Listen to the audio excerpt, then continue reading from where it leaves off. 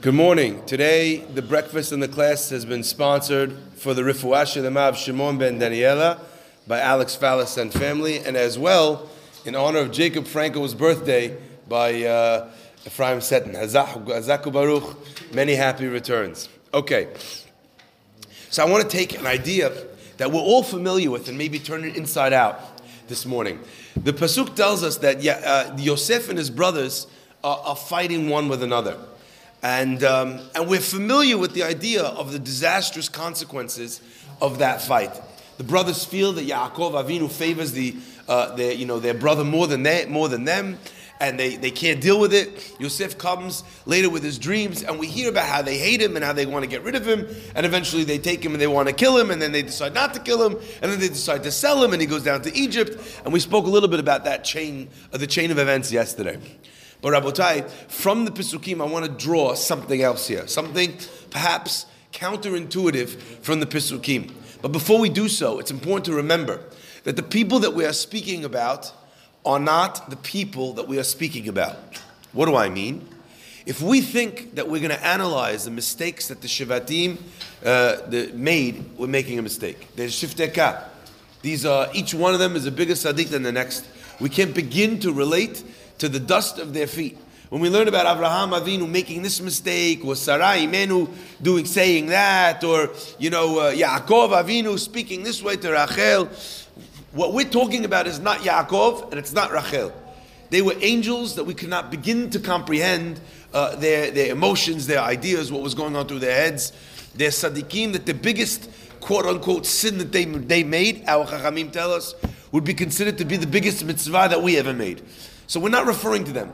What are we referring to? We're referring to the presentation that the Torah makes of the story. The Torah is writing it in order that we should learn a lesson. So we're actually not speaking per se about them and who they were, because as I said earlier, we can't begin to comprehend who the Shevatim were. However, from the presentation, I do want to draw a counterintuitive lesson. Rav Tzvi Pesach Frank writes the most amazing idea. The Pasuk says that they hated him. And then he comes and he gives his dream. Vayosifu od sino'oto al halomotav al devarav. And they hated him even more for his dreams and for his words. Says Rav Tzvi Pesach Frank that we learn from here a tremendous lesson in Ahavat Yisrael. What? Ahavat Yisrael. Come on. Nah, he's catching me. What are we talking? Ahavat Yisrael. Vayosifu od sino'oto. They hated him more. We learn from that to love. And he says something magnificent.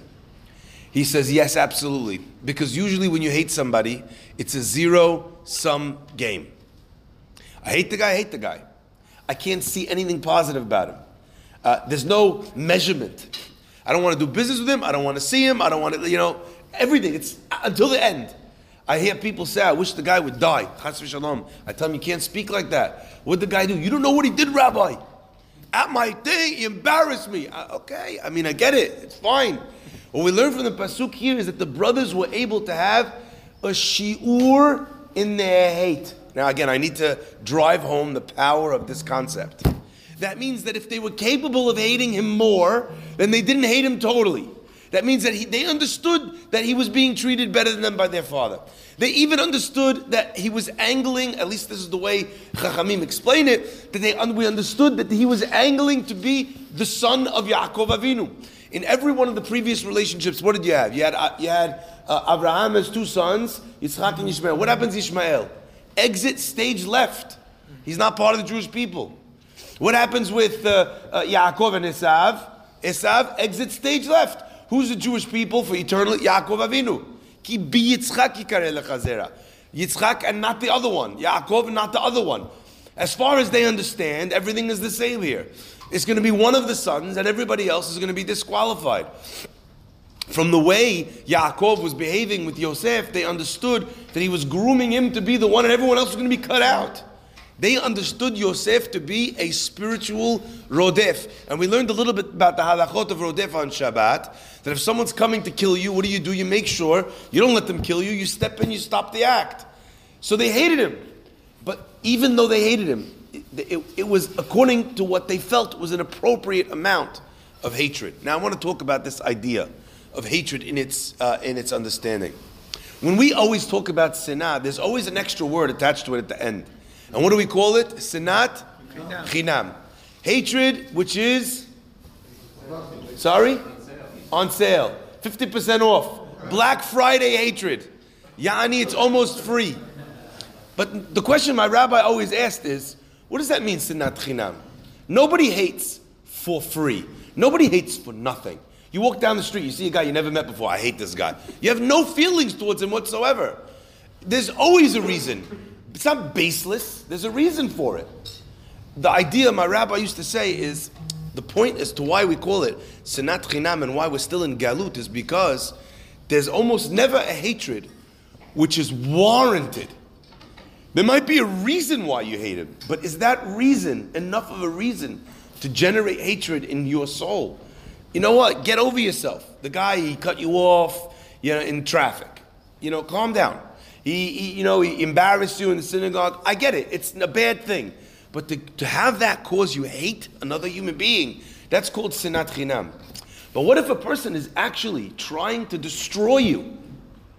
You're supposed to just sit there and take it? Let him do whatever he wants? No, we learned last week. One of the things that Yaakov prepares himself for is for war. Because when someone's coming to attack you, right, you gotta understand it. Now, we live in a world today where everything is peace and love. The problem, my friends, is that peace and love actually leads to hatred and more hatred. What does the Mishnah say? The Mishnah says, Kol ha-merachem ala achzarim, anyone who has mercy or pity on people who are cruel, sofo le'achzer ala rachmanim. In the end, he will wind up being cruel on people who are deserving of his mercy. You look today at the political parties that can find it in their heart to love terrorists. Hazaku Baruch that you love a terrorist, but your love is enabling him to kill innocent people. Do you understand that? If you're fighting for the rights of a convicted killer, and you're holding signs up in City Hall, and you think you're such a good person, why? Because look, I'm about peace and love. Your peace and love is going to put him back on the streets, and the man will kill again. Where's your peace and love for the victim? Where is your peace and love for the victim? Said the Sifrei Musar, Ohaveh Hashem Sin'ura. The ones who love God, they hate evil. Says the Ori Heskel, if you want to know how much you love God, figure out how much you hate evil. If you don't hate evil, you don't love God. Now let me explain what that means. To hate evil doesn't mean to hate people. It means to hate their actions. If you look at the pasuk, what does it say? Vayisneu oto, not vayisneu oto, sof pasuk. Today I had to read the Torah. I don't know how to read the Torah, and that's not one of the gifts that HaKadosh Baruch Hu gave me. So I hope you enjoyed my creative Torah reading. But one of the things that I was makpid on, I try to do right, is I try to ensure that you end the pasuk, you do the sof pasuk in the correct place. Because that's one of the ta'amim that's ma'akev. You're supposed to call a guy back to do a sof pasuk right. You're not supposed to call him back because he didn't get a rabia. Okay? Why? Because the sof pasuk it dictates the flow. It should say vayisneu oto. It doesn't say that.